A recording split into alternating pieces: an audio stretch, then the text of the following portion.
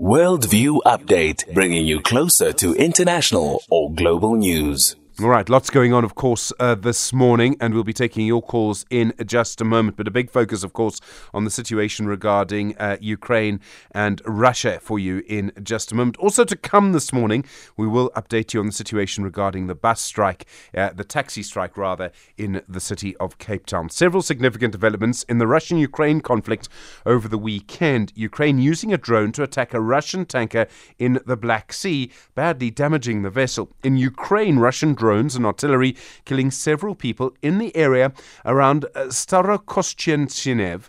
Meanwhile, Russia claims a U.S. drone flew very close to its border in that area around the Black Sea. Gustavo Carvalho is a senior researcher on Russia-Africa ties at the African Governance and Diplomacy Program at the SAIIA Institute of International Affairs. Gustavo, good morning. Thanks for your time. Good morning, Stephen. Thank you very much. We have these attacks in different ways, a drone attack here, a missile attack there, and yet very little progress by either side. Is this the kind of conflict we're going to see? Could this be the pattern for the next few months?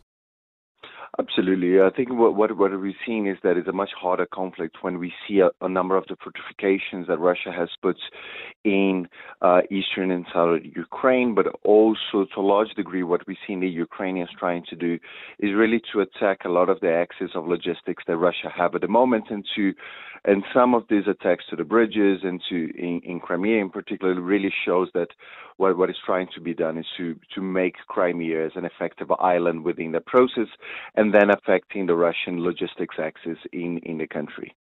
Is that going to work? Is that going to have a big impact on Russia's capacity, and it's a lot of capacity, on its capacity to wage war in Ukraine? Yeah, I think it's a difficult question at this stage, and especially where we're looking to conflicts like this, and we're looking to immediate results in the battles, but it's probably a much longer-term conflict in that regard. So we don't have a lot of time before the rainy season and winter comes, so it's talking about 2 to 3 months.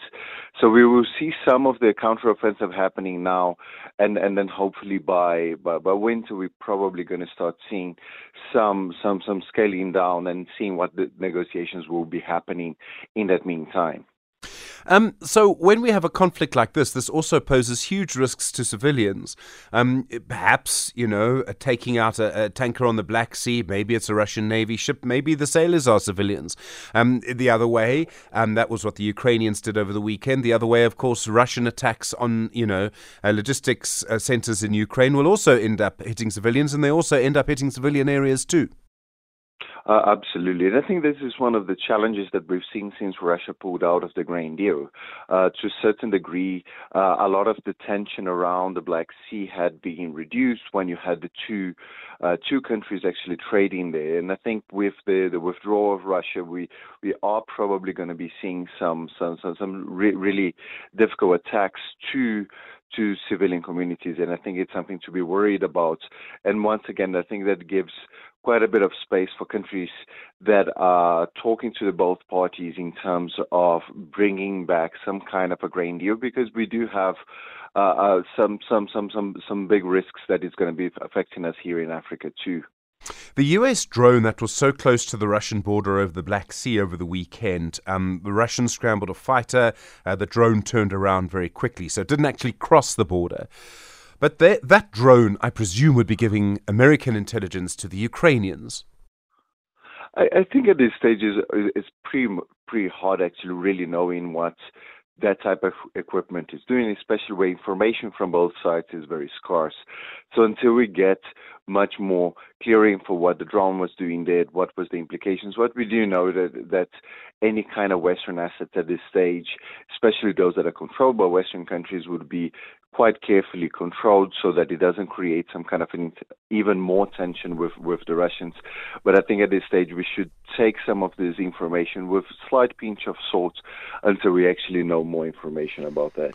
Well, there's so much happening in that airspace now, and we're going to likely see F-16 fighters that sort of have been sold by the US on and on and on through other countries to Ukraine. They could suddenly end up playing a role there. How worried do we need to be about an escalation, about a NATO plane being fired upon or firing upon a Russian plane, which would really escalate things? I mean, and there is thankfully a big difference between a plane and a drone in these cases. Absolutely. And I think we're starting to get into a point where much of the conflict is restarting. I think we've saw quite a few months of some attrition battles. I think the last big battle we saw was in Bakhmut. And in the coming months, especially with this kind of countdown towards European winter, we're probably going to be seeing much more conflict happening on the field. And it's certainly something that we should be worried about. Thank you very much indeed, Gustavo de Carvalho. Do appreciate the time. Senior researcher on Russia-Africa ties at the SA Institute of International Affairs. Well, as you can see, lots of developments there. And yet, it does appear that this conflict could still go on for quite some time. In a way, the conflict between, or the contestation rather, between the West and Russia also playing out in Africa. We'll be discussing that in your mediated conversation about Niger from around 8:30 this morning. 26 minutes now after 7.